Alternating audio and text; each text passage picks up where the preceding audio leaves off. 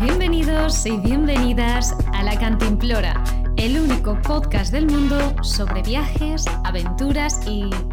Cantimplora. ¿Qué? ¿Qué has dicho? No he dicho nada. Sí, has dicho algo. Que no he dicho nada. Ya. Sí, hoy estás que no dices nada, ¿no? O antes que sí. ¿Qué pasa? Pues ¿sabes qué pasa? Que le he dado a grabar y digo, no me acuerdo de ninguna palabra, ni me había preparado. Y he dicho, pues Cantimplora. O sea, Cantimplora. Porque es la esencia del Eso podcast. es todo lo que se te ha ocurrido. Porque Con esa cabeza que tienes. si te das cuenta es nuestra esencia, tío. Es la esencia de este podcast que se llama La Cantimplora, es la improvisación y he improvisado. ¿Qué es lo primero que tengo aquí delante? Una cantimplora, por la cantimplora. Cuando te digo lo de esa cabeza que tienes, no me refiero a esa cabeza bien amoblada, sino grande. Ya. Ya, pero si te das cuenta, yo he ignorado completamente. He seguido mi rollo por eso no darle bola. Recalcado. Ya lo sé. He ahondado más en el asunto.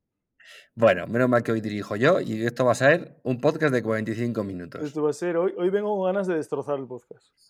Qué raro, pero si tú siempre vienes con las mismas ganas. No, siempre no. Anda que no. No. Cuando es mío, cuando dirijo yo, siempre está dando por culo. No, siempre no. Hay veces que no. Bueno. Pero hoy sí. En fin. Pero hoy sí. En fin, bienvenidos a La Cantimplora, el mejor podcast del mundo. Y punto. Ya no sino de cualquier temática. No, el mejor podcast del mundo. O sea, de cualquier temática, ya. Porque además esto es algo objetivo. O sea, la gente lo puede escuchar otros podcasts y decir, pues es que el resto de podcasts son una mierda. Y este es el mejor del mundo. Incluso el de viajes extraños ese. A ver. No empecemos, ¿eh? Pues que te tiras piedras contra tu tejado. Bueno, pero joder, porque estoy jugando en este campo ahora, que luego cuando voy al otro podcast digo que es el mejor. ¿En otro podcast criticas este podcast? No sabes tú lo que le meto una caña. Salvas que no lo escucho. Bueno, no lo escucharás ahora, porque que yo sepa antes sí lo escuchabas. Escuché el primero, para hacerte un poco la pelota y eso. Luego ya... No, sí, pero sí que me los voy a escuchar, ¿eh? Lo tengo ahí pendiente en mi lista de tareas. Sí, típico de lo que te dice un amigo. Sí, yo lo escucho, no te preocupes. Sabes que yo por ti lo escucho, por ti hago esfuerzos. Sí, como joder este podcast como todas las semanas. Cuando lo dirijo yo. Yo me sacrifico por mis amigos y si tengo que sangrar por los oídos un rato, no me importa. Bueno, en fin. Si te parece, voy a presentarnos, ¿vale? Porque la gente sepa... Pues sí, imagínate que alguien ha llegado hoy, de repente, nuevo a la Cantimplora, que pueda saber esto de qué va. Vale, ¿qué tal? Bueno, bienvenidos a la Cantimplora. El que está dirigiendo hoy, Pablo Adrover, más conocido como Adro del canal de Mundo Adro. Me podéis seguir en YouTube, en Instagram y ahora también en Podimo con mi nuevo podcast llamado Viajes Ni Tan Raros con Andrea Vergareche, donde te puedes suscribir en el enlace que te voy a dejar debajo de este podcast. Y el que está roncando y se aburre como una ostra es Felipe Michael. Y bueno, y hoy... Aquí saluda y todo también. Yo quiero saludar. ¿Qué pasa, gente? Bueno, es Pablo Vique Pablo Calvo, más conocido como Vique Canine. No hace falta. De las redes sociales Vique Canine. No hace falta. No, pero yo lo digo porque yo soy un profesional. Entonces yo lo tengo que decir. Bueno, pues gracias. Bueno, y en estos momentos... ¡Uy! Atención, tenemos una llamada. ¡Uy, qué sorpresa! Sí, dígame. Dígame. ¿Que tengo que hablar yo? No, claro, tío. Joder, macho. Pero no habíamos quedado que estas cosas íbamos a avisarnos y prepararlo. Improvisa. Hostia, sí, dígame. Me has pillado. Dígame. ¿Quién es? Hola, buenas noches. Hola, buenas noches. ¿Quién es? Es que no te reconozco con esa voz. Que no puedo. Venga, hombre, tío, esfuérzate. Que no. Que nos pagan para esto, que nos hemos puesto en el contrato que íbamos a hacerlo así, joder. Sí, pero ha quedado poco. Ya, bueno, pero hay que hacerlo. Vale. Venga. Hola, sí, buenas noches. Hola, buenas noches. ¿Quién es? Hola, mira, buenas noches. Que sí, buenas noches. No sé qué va a ser allí. Aquí son las 7 de la mañana, pero bueno, tú lo que tú quieras. Buenas noches. Mira, llamaba por lo del vehículo. ¿Lo del vínculo? El vehículo. ¿Lo del vehículo? Sí, que me han Sí, dicho que aquí saben mucho de vehículos. Sí, claro, aquí todo lo que tenga ruedas y se mueva y tal, o vuele, nos vale como vehículo. Bueno, dígame la información, anda. Pues nada, la información es que si usted tiene un vehículo, sea el que sea, su mejor seguro es Salvacaldú, tu mejor seguro camper y de vehículos clásicos, antiguos, motos, cepelines, carros de la compra, monopatines y cualquier cosa que usted quiera tener. Incluso cortacésped, que mira que son peligrosos, ¿eh? Pues también, cortacésped también. Oye, que le he colgado a este señor, ¿eh? Ya no, ya he visto ya. Que no está hablando porque pues, lo he colgado, que no era muy normal. Pues qué interesante esto que me estás contando, querido amigo Adro. O sea, Sí, que así es. Salvacaldú tiene seguro para todo tipo de vehículos. ¿Por Sí. casualidad tendrá seguro para vehículos camper? Por supuesto que tiene seguros para vehículos camper. Están especializados en ese tipo de ¡Diantres! vehículos. ¡Diantres! ¿Y por casualidad tendrán seguro para vehículos clásicos? Así es, querido amigo, también tiene seguros clásicos. ¡Caspitas! Mm. ¿Y por casualidad tendrán seguro para motocicletas? Hacho, que sí, que tiene pato, ya te lo he dicho antes. Qué pesado, tío.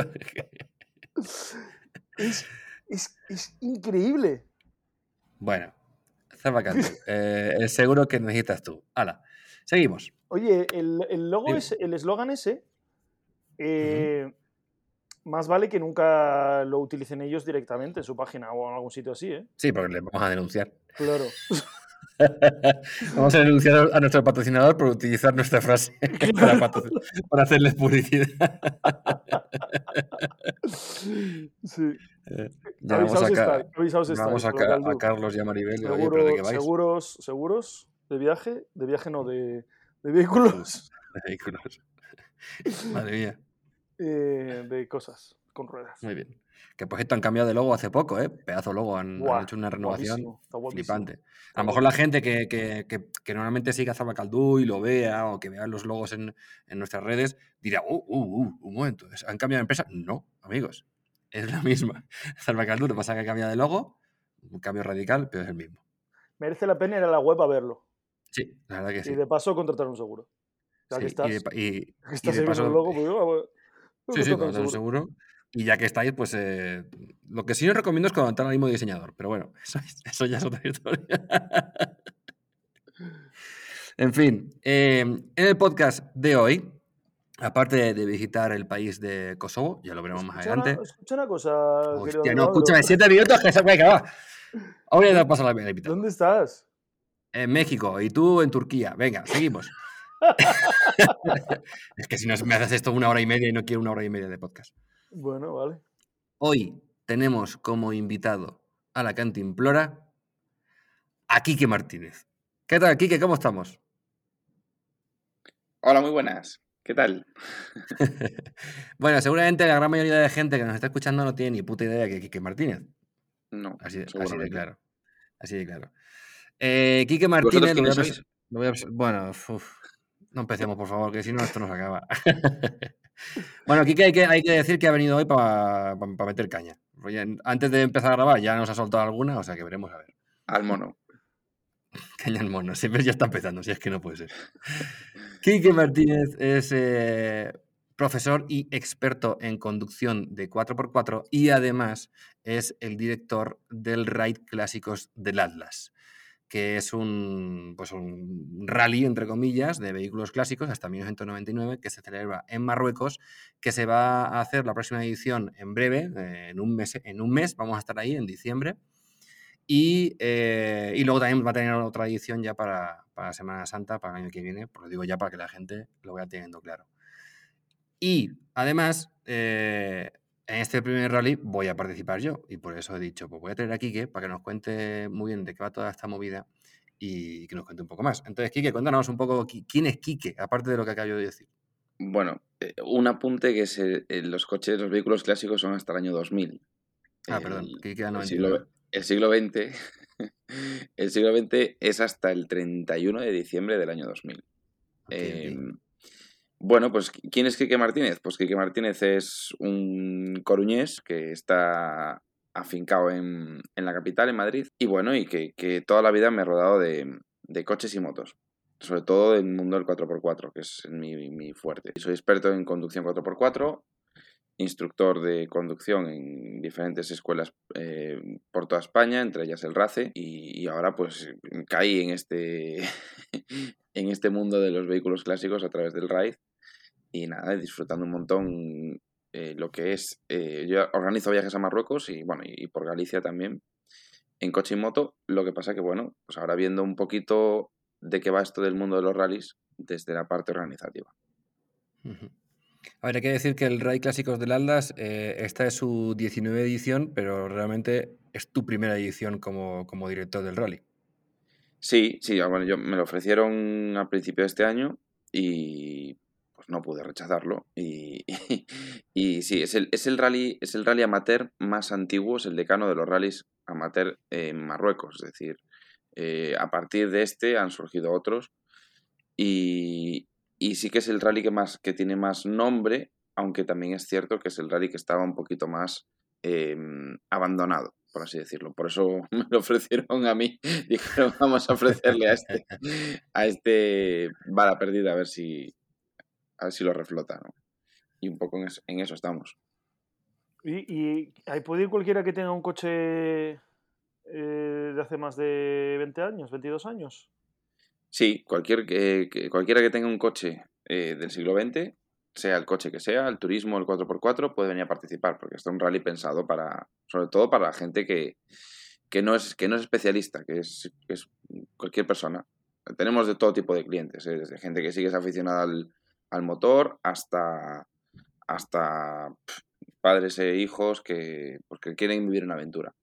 ¿Y el coche tiene que tener alguna característica especial o vale cualquier coche? No, mira, viene Pablo a participar. Pero tiene voy una con siglo siglo 4x4, ¿no? Claro, tiene una siglo 4x4. No, con tal de que tenga... O sea, pedimos un kit obligatorio mínimo, pero lo más importante es que tenga cubrecárter y ruedas de tacos. Si tiene ruedas, puede participar. Los coches antiguos en el desierto o en Marruecos, en sitios un poco más difíciles, se comportan mucho mejor que los nuevos con electrónicas o con ayudas o con... ¿Pero tiene que ser 4x4 o no hace falta? No es necesario. De hecho, tenemos una categoría de turismos, 4x2, un turismo normal. Vienen BMWs, vienen Ibizas, vienen Renault 4, vienen de todo. Qué guay. Mm. Es Subaru. muy Mola, divertido. mola. Es muy divertido. Sobre todo porque buscamos eso, que no sea un rally como tal, sino que sea divertido. Es como vivir tu pequeña experiencia de París-Dakar del de toda la vida, pero de forma divertida y segura. Pero no es una carrera. Sí, es competitivo, hay competición. Es competición. Sí. Vale. Es competición de regularidad. ¿Qué quiere decir esto? Que no compite el más rápido, sino competimos entre los que mantengan la velocidad media. Pues en cada tramo hay una velocidad media, 30 por hora, 40 por hora. Entonces tú tienes que intentar mantener esa media. No es un rally de velocidad, con lo cual no se corre, pero es un rally de tener mucha destreza para mantener esa velocidad media y no perderte. ¿Y cómo se comprueba que van a esa velocidad media? ¿Tienen GPS? Pues es lo único que no es clásico. Tienen que llevar una aplicación móvil en un móvil Android, y a través de esa aplicación móvil pues van registrando los datos de velocidad y distancia. Entonces, pues para recorrer una distancia, si tienes que mantener una velocidad de 30 por hora, pues la aplicación te va diciendo si vas por encima, si vas por debajo, si tienes que acelerar, si tienes que frenar un poco. Pero claro, no te puedes perder, porque si te pierdes ya destrozas la media. O no te puedes parar tampoco. Si te paras, después remontar un cero es muy complicado. Ya. Interesante, no sabía cómo funcionaba esto. Suena divertido. O sea, Sí, entonces, realmente estaba pensando que supongo que estará pensado para que no haya, que la gente no se estrese, ¿no? O sea, que al final, como si es para divertirte y todo el rollo, aunque sea competitivo en ese sentido, pero que realmente es un poco, bueno, voy a la velocidad que tengo que ir más o menos y ya. bueno, a ver, el copiloto tiene mucho trabajo, porque tiene que calcular las distancias según bueno, hay un roadbook, es un libro de rutas, el libro de rutas de papel, y entonces te va diciendo todos los desvíos, ¿no? Y entonces el copiloto tiene que ir calculando los desvíos en función de la velocidad que llevas. Y bueno, si lo quieres hacer bien, sí que es estresado en el sentido de que pues mantener la velocidad media no es fácil. puede parecer fácil. Si vas por autopista, pues mantener 120 de un punto A a un punto B es fácil, o 100. Pero cuando vas por fuera del asfalto, cuando vas por caminos, cuando vas por zonas pedregosas, cuando vas por arena, es muy difícil mantener la media. Y después no todos los coches tienen las mismas características, porque no es lo mismo que la mantenga un R4 que la mantenga un Toyota, por ejemplo. Entonces, claro, tiene su parte de dificultad, porque tampoco no vamos a hacer un rally que sea un paseo, porque si no, no tendría tracción. Pero, aún así, quita todo lo que es la parte más profesional de los rallies, la parte más estricta. Pero bueno, ya digo, que tiene su competición, tiene sus clasificaciones, va a haber ganadores, va a haber categorías y premios. Pero puede ir cualquier novato, aunque no tenga ni idea de... No tenga Puede ir experiencia. cualquier novato. Estás Puede ir cualquier novato. estate tranquilo, Adro. Tú puedes ir, hombre. Bueno, yo realmente voy a grabar y a participar y ayudar un poco más que participar como competir, voy un poco a estar. ¿Llevas Así que- copiloto, Adro? Sí, llevo copiloto. ¿Quién? ¿A qué tengo aquí colgado? ¡Ah!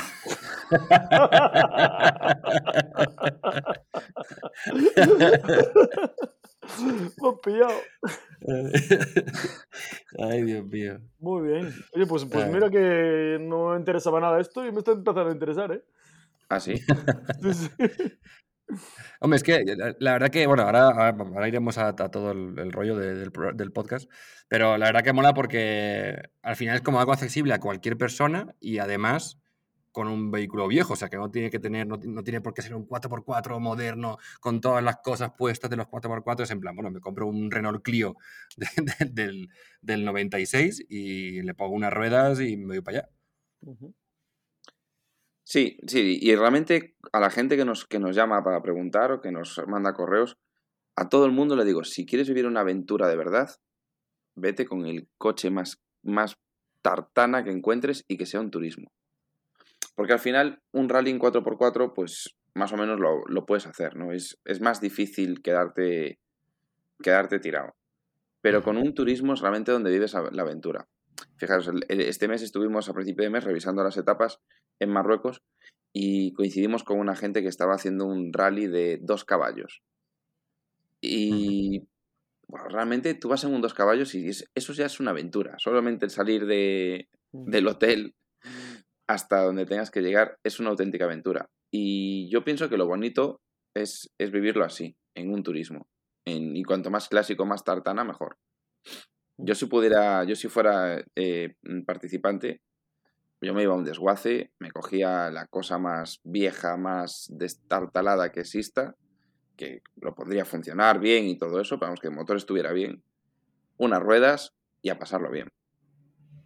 ¿Las etapas acaban en hoteles, entre etapa y etapa, o camping, Sí, o cómo es? este año, sí, este año, bueno, a ver, siempre tenemos varias modalidades, hoteles, acampada, pero este año hacemos varios bucles, con lo cual es un rally muy cómodo porque tú llegas al hotel, despachas todo tu equipaje y sales al día siguiente en el coche con el coche vacío, sin pensar en cambiar la maleta, sin pensar en registrarte en una habitación, es decir, y vuelves a llegar al hotel donde estabas y tienes tiempo para reparar si hay que reparar algo, porque bueno, siempre se puede romper cualquier cosa, para relajarte, para tomar algo, etcétera, etcétera. Entonces, bueno, lo tenemos un poco estructurado para que siempre haya todos los días alrededor de 5 horas, aproximadamente 5 horas libres, si va todo bien, para que después, o sea, para que comience la siguiente etapa. Es decir, las etapas son por las mañanas, después viene la parte que decimos nosotros como parte libre, ¿no? Porque terminas la etapa y después hasta las 7 de la tarde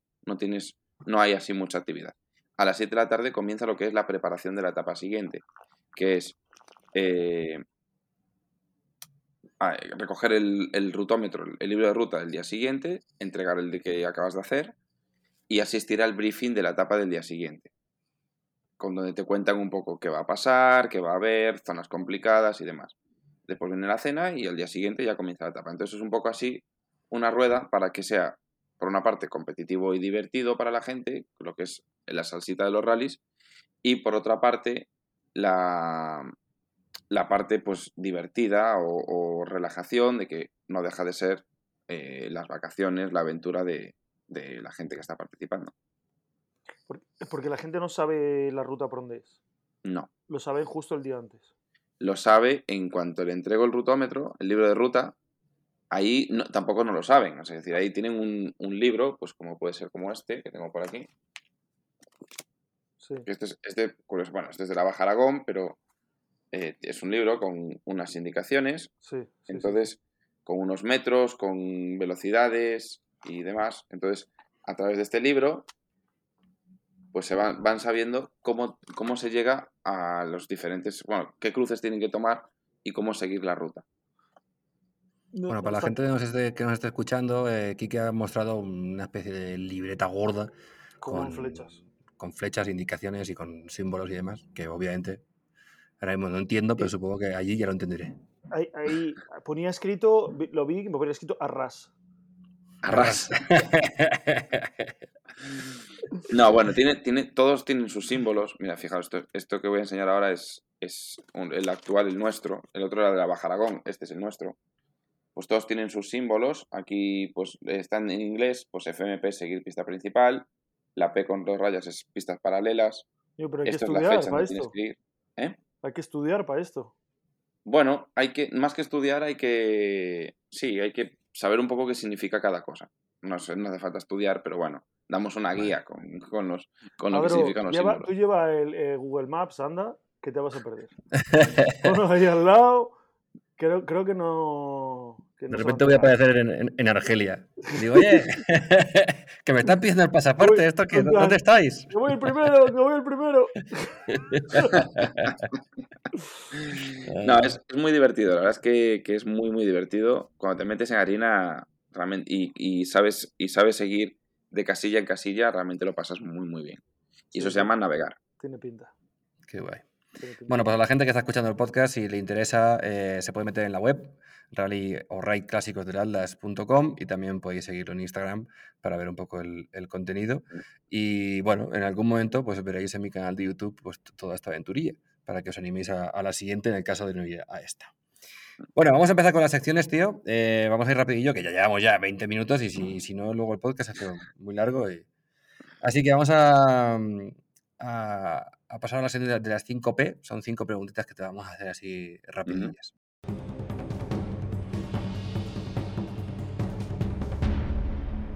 Las 5P. Vale, pues las 5P. Ahí voy con la primera pregunta. ¿Cuándo has pasado más miedo? No vale decir cuando me llevaste en la furgo, ¿no? No. Sí. Yo te comprendo. Vaya dos. Vale, la vez que más miedo he pasado un miedo atroz, pero atroz de verdad, ha sido cuando me he subido a la atracción esta en el parque Warner, esta que te suben y la lanzadera que te tiran. No tengo ni idea, pero... Sí, que es como un Pues ascensor y que de repente cae. Resulta que tienen como tres modos, ¿no? Y una que te sube muy rápido y te bajan despacio. Una que te sube muy despacio y te dejan caer. Y después una que es el combo que te hacen todo junto. Tú. Bueno, yo pensaba que me subía solamente a la de la primera, la de que te sube muy rápido. Pero me tocó el combo. Lo paso bastante mal. Lo paso muy mal con ese tipo de cosas. Y lo pasé mal. Me morí. Esa fue una de las veces que más miedo he pasado en mi vida. Joder, bueno. Es que no me gusta lo que yo no puedo controlar. Claro, tienes el mal del piloto. Sí, será ese. Sí, será ese. ¿Cuándo has sido más feliz? Cuando se bajó de la... Cuando se bajó de la atracción. y fue al baño a limpiarse. Esa es buena. ¿Cuándo he sido más feliz?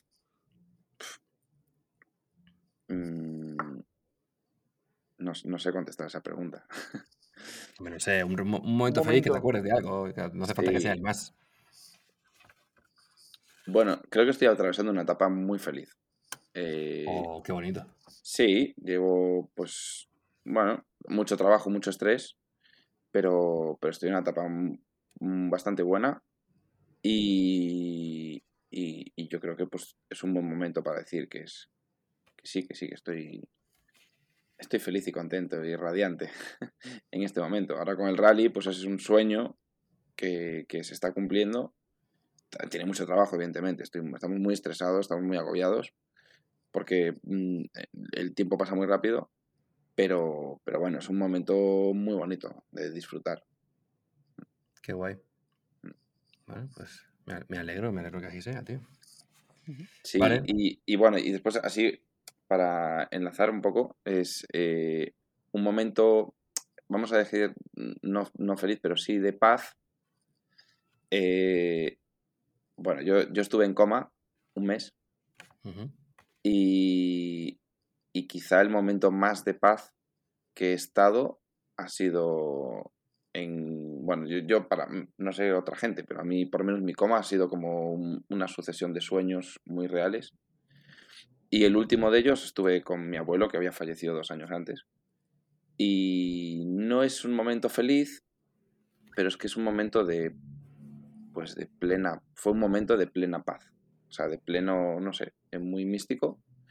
Y yo recuerdo que estuve con mi abuelo, estábamos muy unidos y tal. Y cuando me dijo que despertara, pues fue cuando desperté, o por lo menos la sensación o lo que yo asocio que me ha sucedido. Entonces, no es feliz, pero sí es un momento de máxima paz. ¿Qué te pasó para entrar en coma? Pues un camión salió de un stop sin mirar, en una curva, sin hacer el stop o sin mirar bien el espejo de enfrente, y yo iba en moto, tenía 16 años, y iba en moto y pues acabé debajo del camión. Ujú. Fue el 9 del 9 del 99. El siglo XX. Uy. Sí, siglo XX, sí. Y cuando te despertaste del coma, ¿sabías dónde estabas o no tenías ni idea, no? Me imagino. No, apenas me acuerdo de ese momento. Sé que me dijeron que, pues como siempre se me dieron bien los números de teléfono, pues me empecé a decir números de teléfono, no sé por qué, pero sí me dijeron que desperté muy tranquilo. O sea, no el típico de las pelis de ¿dónde estoy? ¿Dónde estoy? ¿Qué ha pasado? ¿Qué pasó? No, como No, yo creo que fruto a lo mejor de ese último recuerdo que tengo, Ujú. pues yo creo que desperté súper tranquilo. A lo mejor no sé si sabiendo dónde estaba, pero sí sabiendo que había pasado algo y que estaba despertando. Y cuando te dijeron Te que sal- habías estado un mes ahí sobao, No sé, no sé decirte muy bien qué. Quizá lo que más me impactó fue pensar en mi madre y mis abuelos, que claro, lo estaban pasando fatal. O sea, tuve un accidente de moto a las 2:30 de la tarde, con la comida en el plato. De aquella, mis otros abuelos vivían con nosotros, mi madre trabajaba, entonces quizá lo que más angustia me dio fue pensar en qué pensarían mis abuelos o mi madre cuando le dicen, oye, que tu hijo está en el hospital No. y ha tenido un accidente y bueno, eso tiene que ser encima primero, y está en coma y a saber cuándo se despierta, claro. exactamente. Joder. Eso tiene que ser para unos padres o para unos abuelos, tiene que ser muy, muy fuerte.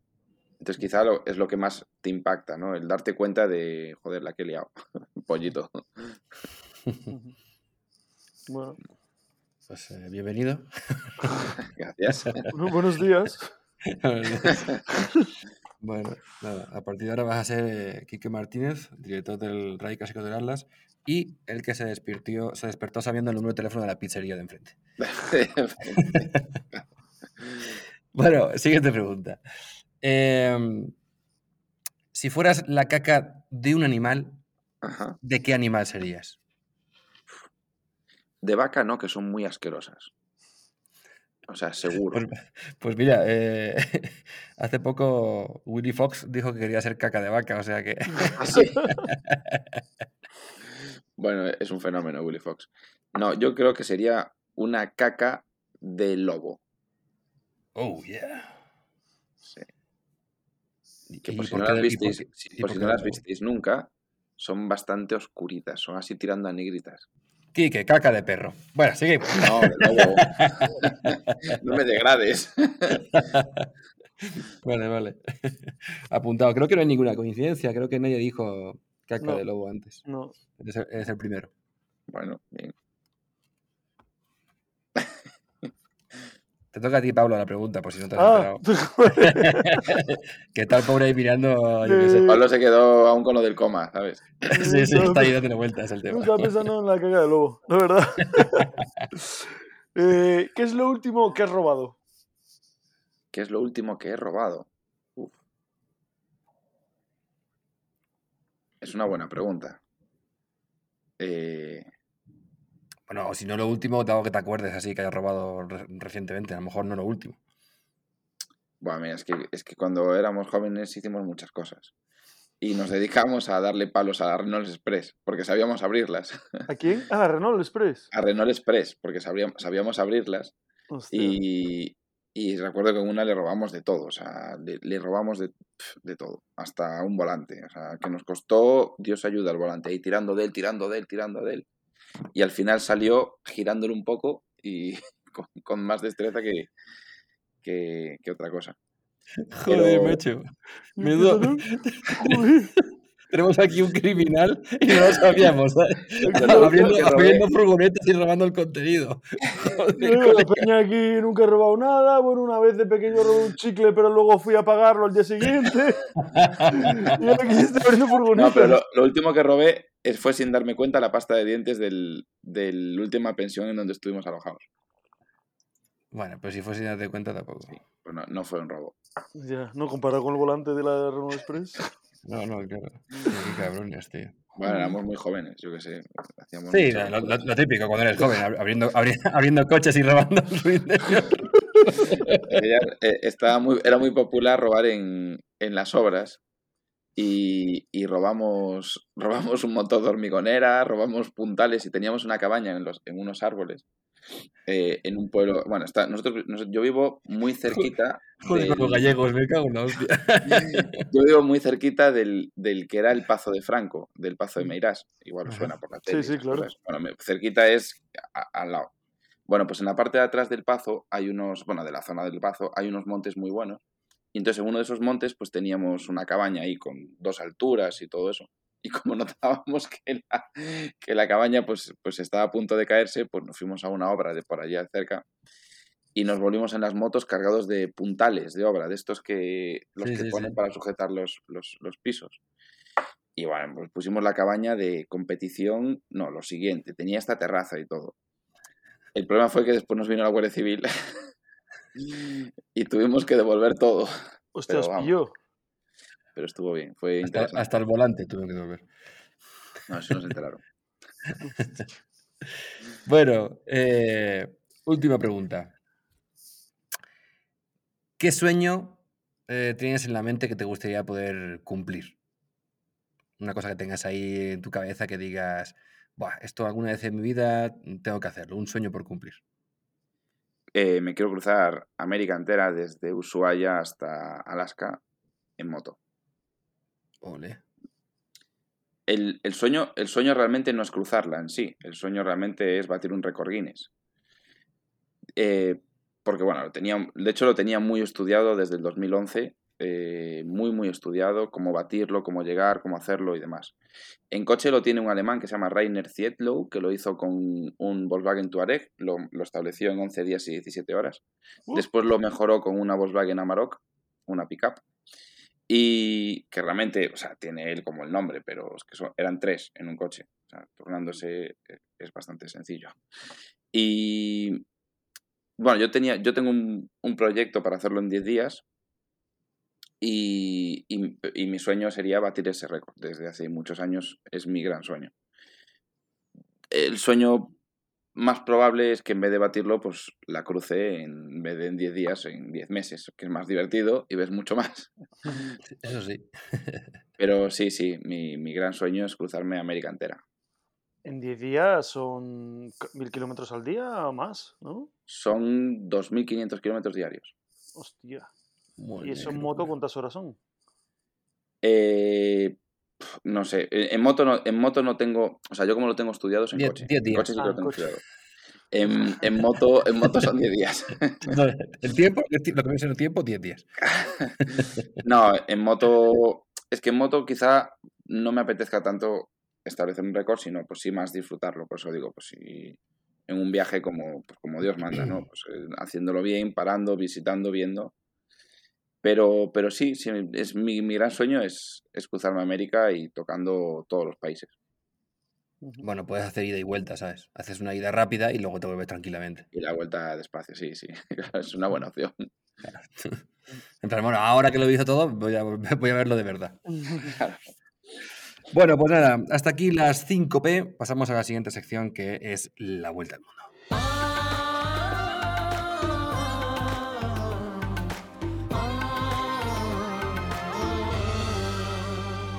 La vuelta al mundo por fascículos. Y hoy, en la vuelta al mundo, visitamos Kosovo, o Kosovo, que al parecer se puede decir de las dos maneras, con acento y sin acento. Así que nada, vamos a darle un poquito de caña. Kosovo tiene la forma, o sea, formaba parte de Serbia, se independizó en el 2008. Entonces, Kosovo se compone de dos regiones, Kosovo y Metohija, ¿vale? Esas son las dos regiones que pertenecen o que corresponden a Kosovo. Fue una independencia unilateral, es decir, ellos dijeron, por mi huevo somos independientes, con el apoyo de Estados Unidos y la mayoría de los países de Europa. Sin embargo, a día de hoy, Serbia sigue reconociendo la región de Kosovo como si fuese suya, o sea, no reconoce esa independencia, a pesar de que desde 1999 Serbia les dio libertad administrativa, es decir, es como, allá vosotros. Entonces, claro, es un poco gracioso, ¿no? Es en plan, desde el 99, allá vosotros, pero seguís siendo de Serbia. Es como, bueno, gracias, pero a lo mejor estaría bien apoyarnos.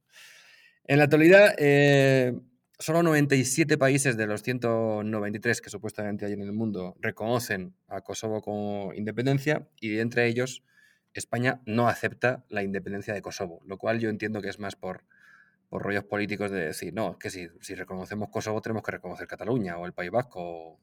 Entonces seguro que van por ahí los tiros. O Galicia. O Galicia, sí, o todos. Hasta el COI quería ser independiente, imagínate. Pero bueno, dentro de todo esto es bastante gracioso que la parte norte de Kosovo es mayormente serbio y que ellos tienen su propia autonomía. O sea, es curioso como, digamos que Kosovo pertenecía a Serbia, entonces Kosovo se ha independizado, pero sin embargo dentro de Kosovo hay la pequeña región del norte de Kosovo que también dicen que son independientes de Kosovo porque son serbios, y es como, joder, qué lío. Pero bueno, así funciona la cosa. Una matrusca, ¿no? Sí, básicamente. Pero bueno, igualmente desde el año 2013, tanto Serbia como Kosovo, aunque Serbia sigue sin reconocer Kosovo, sí que trabajan, digamos, tienen relaciones bilaterales a la hora de trabajar un poco en conjunto con el extranjero y bla, bla. Pero bueno, pues bien. Si queréis saber más sobre Kosovo, pues ya sabéis, os vais a internet y lo buscáis. Pero vamos, básicamente tiene que ver un poco con todas estas zonas que estamos visitando últimamente, con las diferentes guerras, con el Imperio Otomano, Yugoslavia, todo esto, que ya hemos hablado en anteriores capítulos.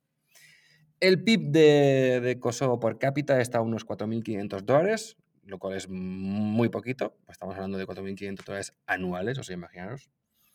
Tiene 1,9 millones de habitantes, la capital es Pristina, el idioma es el albanés y el serbio, la moneda es el euro, aunque no están dentro de la comunidad europea, pero utilizan euro. El pico más alto es el muy difícil. Jeverábica, con 2.656 metros. Pero, atentos, que si lo buscáis en Wikipedia te dice que es otro. Así que cuidado. Y esto básicamente es un poco por lo mismo. Porque que si el pico es de Serbia, que si el pico es de Kosovo, que si el pico... Pero bueno, supuestamente este es el bueno. Y nada, como cosas así curiosas, pues que tiene un monasterio ortodoxo que es patrimonio de la humanidad, el 40% del territorio está ocupado por bosques, es una zona muy montañosa, están los Alpes Dináricos, tiene 2 parques nacionales y 11 reservas naturales. Y esto es un poco un resumen de Kosovo. Y ahora vamos con la siguiente sección, donde os voy a poner a prueba, que es el verdadero o falso.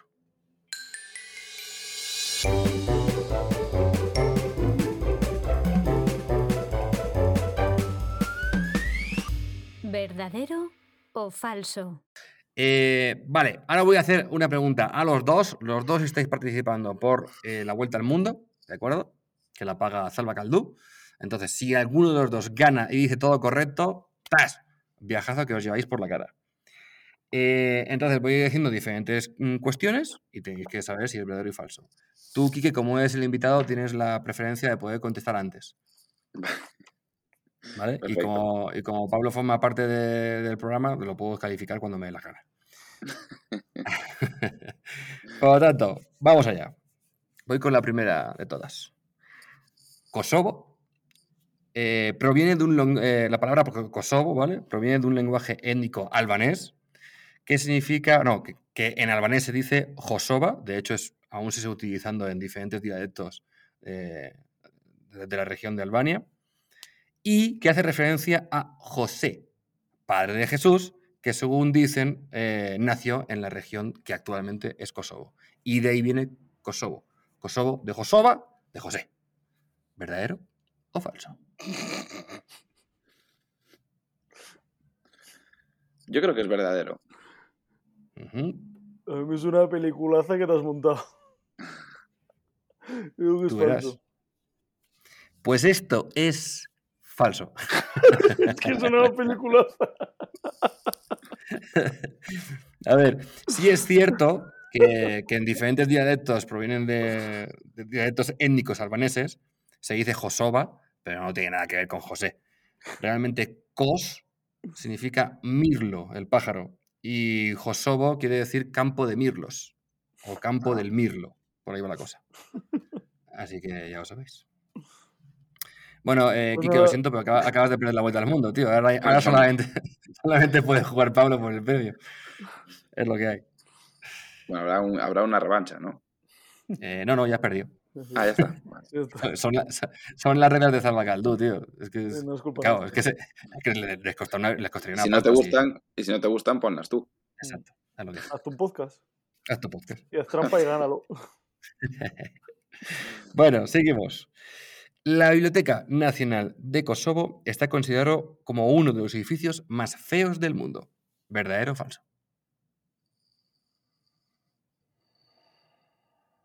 Quique, tú sigues participando, aunque no, Ah, vale, vale. Es que aunque no estaba puedas engañado. ganar, ¿eh? Aunque no puedas ganar, tú sigues participando.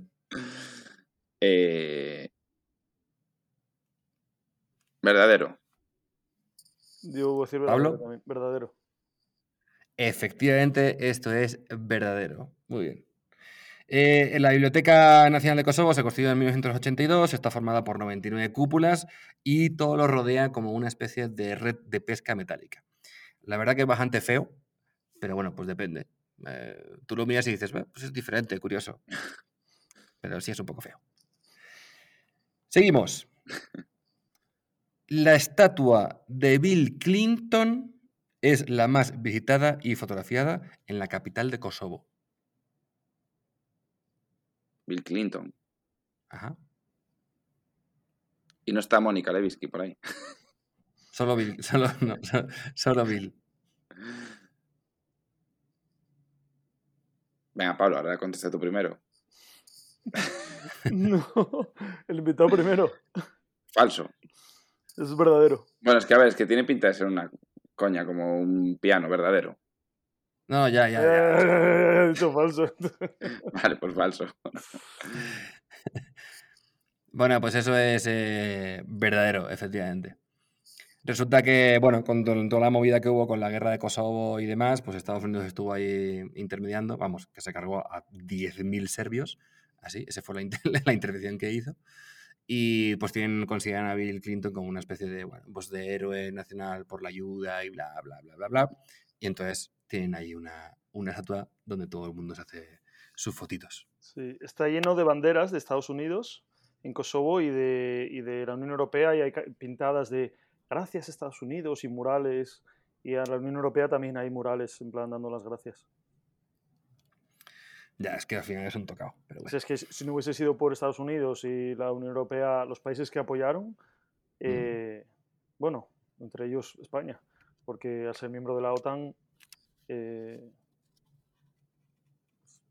aunque España como país no lo reconoce, pero Sí, pero dentro del grupo. Bueno, seguimos. Claro, es que Pablo ha estado allí, el cabrón, entonces claro, tiene un poco más de ventaja. Junto a la estatua hay una tienda de ropa femenina llamada Hilary y otra de ropa interior llamada Mónica. ¿Verdadero o falso? Falso. Hostia. Yo diría que es verdadero. Pues esto es falso. ¡Qué pena! ¡Qué oportunidad más grande han perdido, joder! Sí, tío. Le has cagado, colega. No, yo no, ellos. A mí me da igual. Pero tú has perdido la vuelta al mundo, joder. Bueno, pues realmente qué sí hay una putada. tienda de ropa femenina llamada Hilary. Está un poco hecha a coña por Pero la el que se hecho de la llama, estatua la y que se demás. llama Mónica es un sex shop. Exacto. Pero la de Mónica es un sector, no es de ropa interior. Una lavandería. Sí. Ay, bueno, en fin. Vale. Uno de los que eran los típicos más... perdón, es que me confundí. Uno de los que eran los platos más típicos en Kosovo eran los testículos de oso, hasta que en 2010 se prohibió la tenencia y cría de osos para comida. ¿Verdadero o falso? Oso pardo estamos hablando, ¿eh? Bueno, y es una zona de osos. Esta zona de esa de Albania y tal. E igual los testículos de oso, pues es un manjar. O sea, yo no me comería los huevos de un oso, pero... Te comería los huevos de... Bueno, no voy a decir de qué. Yo digo que es verdadero. Yo también. Pues esto es efectivamente falso. No, sí es cierto que es zona de osos y lo que sí que pasaba es que muchos restaurantes, sobre todo en la zona de la montaña y demás, tenían como una pequeña jaula, un oso allí como para atraer a los turistas y la gente y todo este rollo, hasta que efectivamente llegó un momento que dijeron, ¿pero que estamos locos o qué? Y lo prohibieron, la tenencia de osos en parte de manera privada. Pero no, el plato típico no son las criadillas de oso. Esto pasaba en muchos países, incluso en Georgia hasta hace poco también pasaba. Tener Bueno, osos en jaulas, pero jaulas de uno por uno. sí, bueno, En sus casas. en No, los España a lo mejor restaurantes. no... En los Sí, restaurantes para atraer a la en gente. restaurantes, efectivamente. En España a lo mejor no con osos, porque a lo mejor teníamos menos, pero sí yo recuerdo perfectamente bueno, y creo que en la actualidad, bueno, ya no están así, pero por lo típico de pues, los jabalíes y ciervos y cosas así. Por ejemplo, yo recuerdo en Cazorla, que es muy típico lo de los jabalíes, muchas veces tenían jabalíes ahí o incluso les daban pan para comer y venían todos los días para los turistas, en fin. Nada, yo creo que eso ya no, ahora mismo ya no. No, tanto no, pero bueno, en otros sitios sí se sigue viendo, por desgracia, pues, Ya. el uso de animales para este tipo de cosas. Vale, y vamos con la última. El actor Benicio del Toro se rompió la muñeca en Kosovo grabando The Hunted, la presa. ¿Verdadero o falso? Verdadero. ¿Qué película? The Hunted, la presa. Falso. Pues es verdadero, tío. Resulta que Joder, parte de... no te enteraste, Pablo, por Dios. Se fue muy sonado. Parte de la película se grabó en Kosovo y efectivamente en una pelea con el otro, que ahora no me acuerdo cómo era el actor, no sé cómo se llama, Es que no sé se qué rompió película la es esa. muñeca. Sí, tío, eso es una película muy famosa. Tiene ya un montón de años. Y pues eso, se partió la muñeca y de hecho por culpa de eso tuvieron que retrasar durante 4 meses la grabación hasta que se recuperó de todo. The Hunt. Así que, The Hunted. Sí, seguro que la has visto, tiene ya un montón de tiempo. No, no la he visto. Estoy buscando aquí, del año 2003. Bueno, pues si no la has visto, no la has visto, no pasa nada. Casi puede entrar en el rally. Bueno, pues nada, hasta aquí el verdadero y falso y hasta aquí la vuelta al mundo. Muchas gracias, ninguno de los dos ha ganado la vuelta al mundo, así que es lo que hay. Ahora seguimos con nuestra siguiente sección, que es Comentando Comentarios.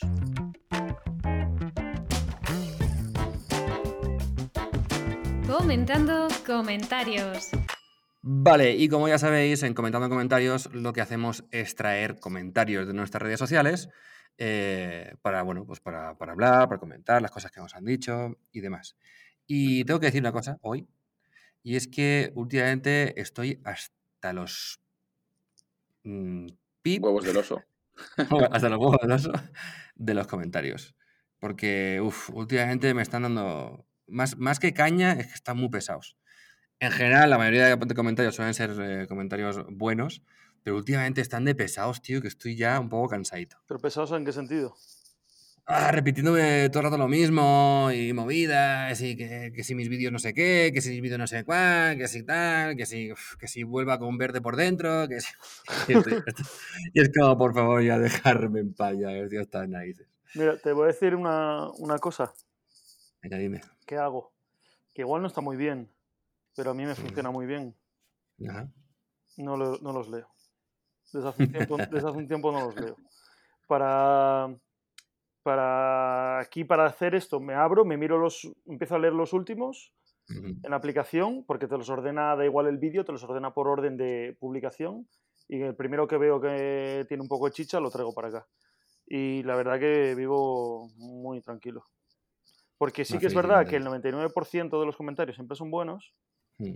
pero también es verdad que aunque haya un 1% ya te jode, ya te descoloca Sí. para bastante tiempo. Entonces, yo lo siento mucho porque estaría guay. Yo siempre lo digo, el que quiera hablar conmigo, el que quiera decirme algo, que me mande un mail y yo contesto todos los mails, pero contestar los comentarios de los vídeos, no, lo siento. Ya, es o sea, esto, pues a ver, lo estamos aquí compartiendo y esta sección se hizo un poco para desahogarnos con los comentarios en su momento, pero es verdad que joder, pues es que en YouTube dan mucha caña y muchas veces sin sentido ninguno, simplemente por hacer daño. Y claro, y sí, el 99% son buenos, pero ese uno, a veces, aunque sea solo uno y tenemos ya muy aprendido el no hacerle caso y tal, pero quieras que no, te machaca. Entonces te machaca y al final dices, joder, esta persona que ha venido aquí a dar por culo, porque no tiene otra que nada más que dar por culo, pues claro, cuando son cosas que, bueno, son debatibles o que, vale, o que son críticas razonables, bien, pero cuando es por hacer daño, cansa. Y yo la verdad que llevo una racha que me están cansando ya demasiado. Pero bueno, en fin, también es verdad que el contenido que he hecho últimamente es un contenido bastante polémico para las redes y demás, pero aún así, tío, es en plan, macho, la mayoría de gente tiene respeto, hace comentarios bien, con lógica y objetivos, pero últimamente estoy ya más cansado que no puede ser. En fin, Quique, ¿has traído algún comentario que te han hecho a ti en algún lado? Bueno, a mí personalmente, yo no tengo haters porque no soy un personaje público como podéis ser vosotros. No hago vídeos de YouTube ni nada. Entonces yo lo que pensé es que podía comentar alguna cosilla de lo del rally, que es lo que ahora tenemos así más públicamente. Claro. Bueno, es cierto que en Instagram no es que no tengamos muchos seguidores, estamos creciendo todos los días, pero tenemos 500 y poco, pero sí en Facebook sí tenemos 11.000 y pico. Y bueno, no sé si son muchos o pocos, pero bueno, Claro, ya es un número que... como es un rey clásico, ¿no? Pues tenéis más Claro. seguidores en Facebook. Claro, no es broma. Bueno, como decía al principio, pues nosotros estamos retomando el rally un poco porque estaba un poco dejado. Entonces el que lo tenía, pues no tenía redes, prácticamente solo tenía el Facebook. Entonces por eso sí que es donde tenemos más seguidores. Bueno, algún comentario de que, por ejemplo, a mí lo que más me está molestando últimamente es que opinen algunos. Ya digo, la mayoría me pasa como vosotros, que la mayoría son buenos, pero siempre hay uno que te puede dar su opinión cavernícola de lo que considera que es la solidaridad. Y nosotros creemos que ser solidarios no es ser el hombre blanco rey mago que va a Marruecos o cualquier otro país y entrega regalos a los niños, porque eso no es ser solidario, eso es ser un rey mago y acostumbrar a los niños en que cuando llega el turista pues tienen que regalarles cosas. Tenemos un proyecto solidario, creemos en las personas, conocemos a las personas que vamos a ayudar, sabemos sus necesidades y por eso vamos a ayudarles, ¿no? o a acompañarles en alguna cosa, no a darles regalos. No, nosotros no vamos a regalar nada. Entonces, ese tipo de comentarios, a veces cuando pues sacamos el tema de la parte solidaria y pues algunos comentan sobre, es que eso no me parece solidario, porque si yo no puedo llevar una caja y darle ropa a la gente y tal, es que no, lo que intentamos es no, entre comillas, mendiguizar más, o sea, no hacer mendigos nuevos, ni no dar ropa, ¿sabes? Que me sobra la camiseta de las fiestas de mi pueblo del año 97, pues se la entrego, la llevo a Marruecos, que seguramente allí la usen. Pues no son... Y ese tipo de comentarios son últimamente los que más no daño, porque al final la imagen me da un poco igual en ese sentido, porque creemos en lo que estamos haciendo, pero son los que más fastidian. ¿Pero tienes alguno con nombre y apellidos? Que nos gusta aquí señalar con el dedo. A ver, por ley de protección de datos. No, no hay ley de protección de datos aquí, que esto es... Redes sociales son públicas y si él tiene el nombre y apellidos puesto, no... Sí, sin compromiso, no te preocupes. O sea, no hace No, falta que lo diga. pues prefiero no. Bueno, es que hay una cosa que es verdad que no he dicho antes, y es que el rally, que es un rally, tiene todo lo que hemos hablado, pero es verdad que es solidario, o sea, es un rally solidario, y ya no solamente hacer la competición y todo el rollo, sino que además la idea es, pues ya que vais a Marruecos, ¿no? Pues poder ayudar de alguna manera allí. Sí. Sí, bueno, la idea es un poco no solamente hacer un rally, es también echar una mano en algo. En este caso nosotros vamos a patrocinar a un equipo de fútbol femenino, que es de un pueblito del desierto. Bueno, como sabéis, en Marruecos, como tienen en su mayoritariamente es cultura árabe, aunque no son islamistas, no son como pues, países que son mucho más estrictos, como Qatar o así, es un país más abierto, pero aún así tienen esa cultura. Y bueno, pues dentro de la cultura árabe, pues la mujer no es un cero a la izquierda. Básicamente está para ser madre, cuidar niños y ser la esclava del marido. Pues en este pueblito del desierto, y más en las zonas desérticas, en las zonas donde son más rurales, esas culturas son más arraigadas.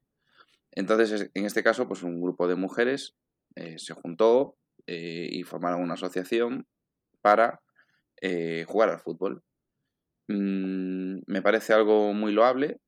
Se están pegando con todos los problemas y todas las mentalidades que hay de que la mujer no vale para eso. Y pues nosotros hemos conocido ese caso y bueno, están jugando con la equipación que tiene el equipo masculino, no tienen equipación y en muchos casos están jugando sin calzado y entonces nosotros estamos patrocinándoles y apoyándolas en que ese sueño pues se cumpla, pues están súper ilusionadas y realmente pues tenéis que verles la cara cuando comenzó todo este proyecto y todo, pues realmente es gente que está súper agradecida, ¿sabes? Y eso sí que es bonito. Eso, estamos súper ilusionados con esto de poder echar una mano al equipo femenino. Está guay, está guay. ¿Y vuestra idea es cada año hacer cosas diferentes o qué plan? Sí, bueno, nuestra idea, lo que tenemos como es un rally que hacemos 2 veces al año, una en Semana Santa y la otra hacia final de año, aunque este año lo hacemos en diciembre, el año que viene queremos adelantarlo a octubre. Nuestra idea un poco es que podamos ir pues detectando a través de asociaciones locales las necesidades que pudiera haber en la zona donde vamos a hacer el rally y ayudar a esa zona. De hecho, bueno, estamos en una asociación que se llama Manare, que es de reciente constitución y que va a ayudar con toda la parte de que bueno, sus fines principales son el tema del agua. Poder llevar agua o potabilizar agua en zonas donde no se puede. Entonces, nuestra idea es pues ir haciendo proyectitos pequeños, no queremos abarcar grandes cosas, es un rally pequeño, somos una pequeña familia, entonces ayudar un poco en la medida de lo que podamos. Entonces es ir progresivamente creciendo. Ahora son las chicas, el año que viene, si esto de Manare pues sale adelante y que tiene muy buena pinta, pues a lo mejor pues en alguna pequeña población del desierto o nómada pues les ayudamos un poco a potabilizar su agua, bueno, cosillas así. Vamos siempre haciendo proyectitos pequeños, echando una mano. Bueno, yo quería hacer aquí un pequeño apunte a todo lo que estás comentando y sobre todo al comentario que has dicho al principio. Y es que, pues efectivamente, al final hay muchas maneras de ayudar y a veces creemos que, pues dando un regalo a un niño, un caramelito, un no sé qué, estamos ayudando y al final estamos haciendo mucho daño porque es lo que tú dices, ¿no? Estás haciendo que se conviertan en mendigos cuando no lo son. Y yo recuerdo perfectamente un caso cuando estuve en Marruecos, estaba, bueno, pues, un poco por ir por el desierto, alejado, en un pueblo que había un oasis, que me dijeron, y nos fuimos para allá. Y yo recuerdo perfectamente que habían 4 casas y ver a un niño que estaba por allí, pues que estaba ahí con su abuelo, ayudándole, no sé qué, y al rato vino con los pies descalzos, como mendigando, pidiendo que no tenía zapatos, que no sé qué, tal y cual, y lo cual era totalmente mentira, porque yo lo acababa de ver hace un ratito trabajando con su abuelo, ayudándole ahí en la huerta, y tenía unas zapatillas, pero se las quitó para venir a pedir. Entonces, claro, al final, ¿qué pasa? Que ese es el problema, ¿no? Que tú, si estás regalando zapatos, estás regalando ropa, estás regalando no sé qué, o le das algo de dinero, al final es como, uy, turistas, se quitan los zapatos, y era un niño de nada, ¿eh? Un niño de 8 años o algo así. Se quitan los zapatos y iba a pedir. Y claro, yo cuando vine le dije, no, colega. Digo, que te he visto con las zapatillas puestas. Digo, no me engañes. No, no, no. Es que es la vía fácil. Claro. Entonces al final es un poco que no tomen la vida fácil, que la vía difícil es ir al colegio, estudiar y aprender y muchas veces los niños te vienen, cuando estás en Marruecos he ido muchas veces y te vienen y se acercan al coche y te vienen dirham, dirham, dirham y yo siempre les respondo lo mismo, no, vete al colegio, estudia, trabaja y gánate los dirham, porque, a ver, Marruecos tiene sus necesidades, pero es un país de posibilidades también si trabajas. Pero tienes que trabajar. Es la parte difícil, ¿no? Lo de trabajar, lo de estudiar. Tienen acceso a escuelas, tienen acceso a universidades, tienen acceso de forma pública. Eso lo tienen. Lo que pasa que no quieren o no es la vía más fácil. Y nosotros siempre ponemos el mismo ejemplo de cuando vas a hacer turismo por España. España, pues por desgracia también hay gente muy necesitada. Se ha visto las colas de hambre, no sé qué, no sé cuánto. Muchas veces es mucha demagogia por parte de los medios de comunicación, pero si conoces un poco tu barrio o el sitio donde vives, sabes dónde puede haber necesidades. Yo soy de Coruña, una ciudad pequeña, y hay necesidades como en cualquier lugar del mundo. Pero yo no veo turistas regalando ropa en las necesidades de aquí en España, ¿no? Tú cuando vas de turista a cualquier lado, pues vas de turista a Cádiz, no te pones a repartir regalos ni euros a los niños de la calle. Pues es un poco lo mismo. O sea, tú vas a Marruecos a hacer turismo. Si dentro de ese turismo, igual que puedes en cualquier parte del mundo, haces una acción solidaria, como puedes hacerla en tu casa, ¿vale? Pues perfecto. Una acción solidaria bajo un proyecto, bajo unas directrices y objetivos. Pero no llegar allí y repartir... Sí, está claro. Por repartir, ¿no? Sí, así es. Yo, por ejemplo, ahora mismo pues repartiría un Red Bull a Pablo. Sí, que el pobre se está cayendo de sueño. No, estoy escuchando aquí muy atento. Bueno, ¿y tú qué, Pablo? Aprovechando que estoy contigo, ¿tienes algún comentario que destacar? Pues sí, tengo. Pues tú dirás. A ver, está por aquí. Son 2 de la misma persona. El primero, Pedro Santonja. Santonja, ¿eh? Pedro Santonja. Tengo un colega que se llama Santonja, pero no se llama Pedro. Santonja, le vamos a comer. Vale, joder. Bueno, sigo. Un vídeo pues de viaje con las perras, bla, bla, bla, bicicleta, todas esas cosas. Pedro dice, las perritas deberían estar en un piso y no expuestas al frío, la lluvia, etc. Se cansan demasiado. Estos perros, con bajar al parque les bastaría. En fin. Claro, lees esto y dices, Pedro, ¿qué estás diciendo? Y ha puesto otro comentario después. Y el siguiente comentario dice, por supuesto, bromeo. Así es como deben estar los animales en su ambiente, pero cuidados, que deben volver a verte en YouTube, ánimo. Uf. Uf. De la que se ha librado Santonja, ¿eh? Sí. El primer comentario aunque parezca, bueno, aunque ahora leyendo el segundo parezca de coña, así como muy exagerado, a veces tengo mierdas así. Entonces, Sí, él lo ha puesto porque sabe lo que cae a veces. Porque justo en un vídeo, en el vídeo que está poniendo este comentario, lo digo, están las perras después de una etapa a campo y están las perras jugando, corriendo por ahí. Y digo, mira cómo están las perras. O sea, el que me diga que las perras están cansadas o el que me diga que necesitan descansar o que necesitan o que tienen frío o lo que sea, pues que no sé qué digo en el vídeo. Y por eso comentas esto en el vídeo, Pedro. Así que ya está. Vale, está guay. Está bien eso. Bueno, pues nada, yo voy a ver mi comentario que tengo por aquí abierto. Bueno, como dije hace no mucho que me propuse contestar todos los comentarios de mi canal y así lo he hecho. Entonces he rescatado algunas joyitas por ahí. Entonces, en el último vídeo de cuando terminé mi aventurilla en la fat bike, en la bicicleta de Alicante a Tarifa, en ese vídeo, pues, o sea, en esa serie de vídeos, la intención de este viaje era un poco, no solamente hacer la aventurilla, sino concienciar un poco del estado del Mediterráneo, con los plásticos, en las playas y demás. Bueno, y entonces en este último vídeo, Loro Martín, ahora lo digo yo directamente, Loro. Dice, Loro Loro.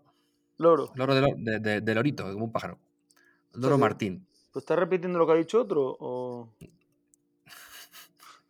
Pues no sé. Dice, no le veo sentido lo que haces. Creo que es ridículo. Y a tenor de las visitas no debo ser el único. Ya sabemos que hay plásticos en la costa. Es la gente quien lo tira, no extraterrestres. Ponte a trabajar ya y deja de hacer el canelo. Ponte a trabajar. Ay, me da ganas de decirle gilipollas. Ay, perdón. Luego Pero pongo un pitido. pero no se lo vas a decir, ¿a que no? No, por supuesto que no. Que, Loro Martín. búscate un trabajo de verdad, hombre. Sí. Que todos sabemos que las playas están llenas de plástico, hombre. Vamos a ver, no es que de verdad. Que ya cuando salió con la Tierra, el Big Bang y todo eso, ya aparecían los plásticos en la playa, es normal. Ya lo sabíamos todos, hombre. Pero, en fin. Pero yo no. ¿De verdad que lo que dicen los extraterrestres no son ellos? No. ¿No son ellos? No, Pablo, lo siento, tío. Hostia. No. Las botellas de Coca-Cola de plástico ahí por ahí, no. Hostia. Son Yo de lo seres que humanos. ¿Son todas las personas? Sí. Todas. ¿De verdad? Todas. ¿Somos los seres humanos los que hacemos eso? Fíjate, tío. Pero yo pensé que eran los extraterrestres porque como no es su planeta y venían aquí a tirar los plásticos. O sea, que nosotros, que es nuestro planeta, hacemos esto en nuestro planeta. Sí, José. Bueno, a nuestro planeta y toda la mierda que está flotando ya por el universo, que va camino de otros sitios. Así de triste. ¿Y por qué? Porque somos gilipollas, como no voy a decir quién, por no repetirme como su nombre. Como Papagayo Rodríguez. Sí. ¿Qué ibas a decir, Quique? No, digo que lo que no entiendo a la gente que, como os he dicho, que si no te gusta un vídeo, que te pongas a criticar si, no sé, eso, que ponte a trabajar o no sé, macho, no te gusta, no te gusta, si tienes no sé, tienes tiempo para sentarte delante del ordenador, del teléfono, de la tele, de lo que sea, para ver un vídeo, en este caso de Adro o de quien sea, no entiendo qué le pasa por la cabeza para poder poner un comentario así. Bueno, porque está amargado el chaval. Sí, seguramente. Sí. Papagayo González necesita relajarse. Sí, además es como, yo creo que porque en el fondo, y esto lo digo, no sé, después de pensarlo mucho, al final la gente, claro, tú no te puedes quejar, digamos, de alguna manera, tú no te puedes quejar a tu gobernador, ¿no? No puedes coger y mandarle un mensaje a tu político de turno o a tu jefe o a quien sea y decirle algo así. Sin embargo, pues a un youtuber que está haciendo un vídeo sí lo puedes decir. Entonces, tendrá su opinión sobre los plásticos y sobre la mierda y como no se lo puede lanzar a quien quiera, pues dice, pues a este que está haciendo estos vídeos. Y se desahoga de esa manera y, entre otras cosas, se ahorra el psicólogo de nada. Es lo único que lo puedo decir, ¿sabes? Es lo que hay. En fin, vamos con la última sección y ya cerramos esto, la recomendación.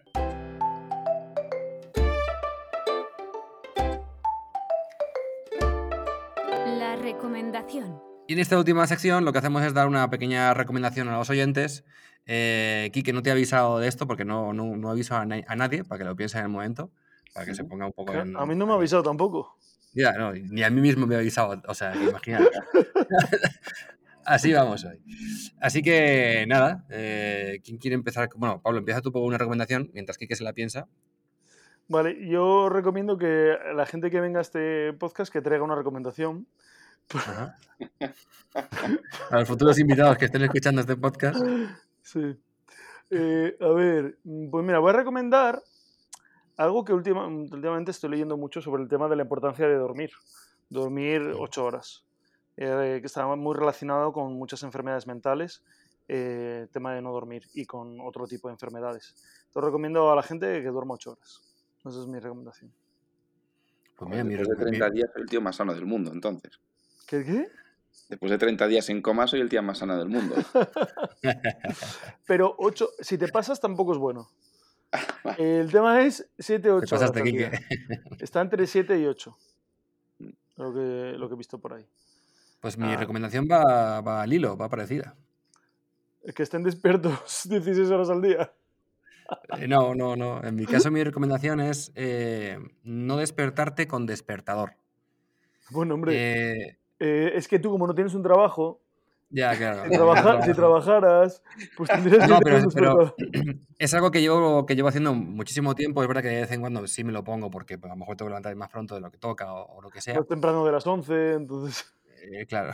No, yo siempre he sido de madrugar. Pero digamos que es algo... O sea, al final, cuando coges una rutina, te levantas más o menos a la misma hora. Y de hecho, estoy seguro que mucha gente que está escuchando esto y que tiene el despertador, estoy seguro que se despierta siempre 5 o 10 minutos antes de que suene el despertador. Porque al final, cuando coges una rutina, el cuerpo se acostumbra y tu cabeza, digamos que también mentalmente te lo organizas así y así funciona un poco. Pero yo recomiendo que la gente se lo quite, a no ser que sea extremadamente necesario y que haga un ejercicio que yo he practicado muchas veces y que hago muchas veces y que me funciona. Y de hecho, no sé si tiene una base científica, pero yo lo había leído y lo aplico y me funciona. Y es que cuando te vas a dormir, si son imagínate que son las 12 de la noche y te quieres levantar a las 7 de la mañana, pues antes de dormir lo pienses. Y digas, ¿sabes? Son las 12 de la mañana, entonces de 12 a 12 a 1, de 1 a 2, de 2 a 3, y a las 7 me despierto. Y eso a mí me funciona, a no ser que esté reventado, me funciona prácticamente siempre. Digo la hora que me quiero despertar, lo pienso, y me despierto a esa hora. Yo cuando tengo hambre me imagino que estoy comiendo un bocadillo imaginario y hago así con las manos y ahí me funciona. Y se me quita el hambre. ¿Ah, sí? Hostia, pues voy a empezar a hacerlo yo también, a ver si me quito la barriga esta ya de una vez. Sale muy barato. Sobre todo, la verdad que sí sale barato, sí. Bueno, Quique, ¿tienes pues, alguna recomendación para cerrar? sí, mi recomendación para cerrar, y creo que es una muy buena recomendación para todos, es que salgáis de casa. Pues venga, hasta luego, me voy. Que en casa no te surgen oportunidades, no te llaman a la puerta para decirte, para conseguir nada, para hacer nada. Y entonces mi recomendación es sal a hacer cosas, sal de casa. Me parece una muy buena recomendación y que yo creo que es efectiva. Cuando estás fuera, cuando haces cosas, cuando te surgen cosas, a veces cosas malas, pero en su mayoría siempre suelen ser cosas buenas. Y la vida es así también. Pues muy Salir de bien. tu zona de confort. Pues apuntado, lo apunto. Yo creo que ya salgo bastante de casa. Últimamente no mucho porque estoy trabajando más que un tonto aquí delante del ordenador, pero bueno, a pesar de que no trabajo supuestamente. Pues si no trabajas, ¿qué trabajas? Ya, bueno, sí. En fin. Pero trabajas. Sí, no. Bueno, Quique, que muchas gracias por tu recomendación y muchas gracias por venir al programa de hoy y por hablarnos de tus cositas y de tu proyecto. Espero Gracias que a funcione muy vosotros. bien el rally, espero poder vivirlo, si no pasa nada. Así que nada, pues ya está, que hasta aquí la Cantimplora. Gracias a vosotros. Un placer a los dos, Pablo y Pablo. Como dije antes, off the record, me encanta esa bandera que tienes ahí detrás. Si alguien de Coruña está escuchando, sabe por qué lo digo. Y nada, cuando queráis, aquí estamos. Un placer. Perfecto. Vale, chao. Chao, chao. Adiós.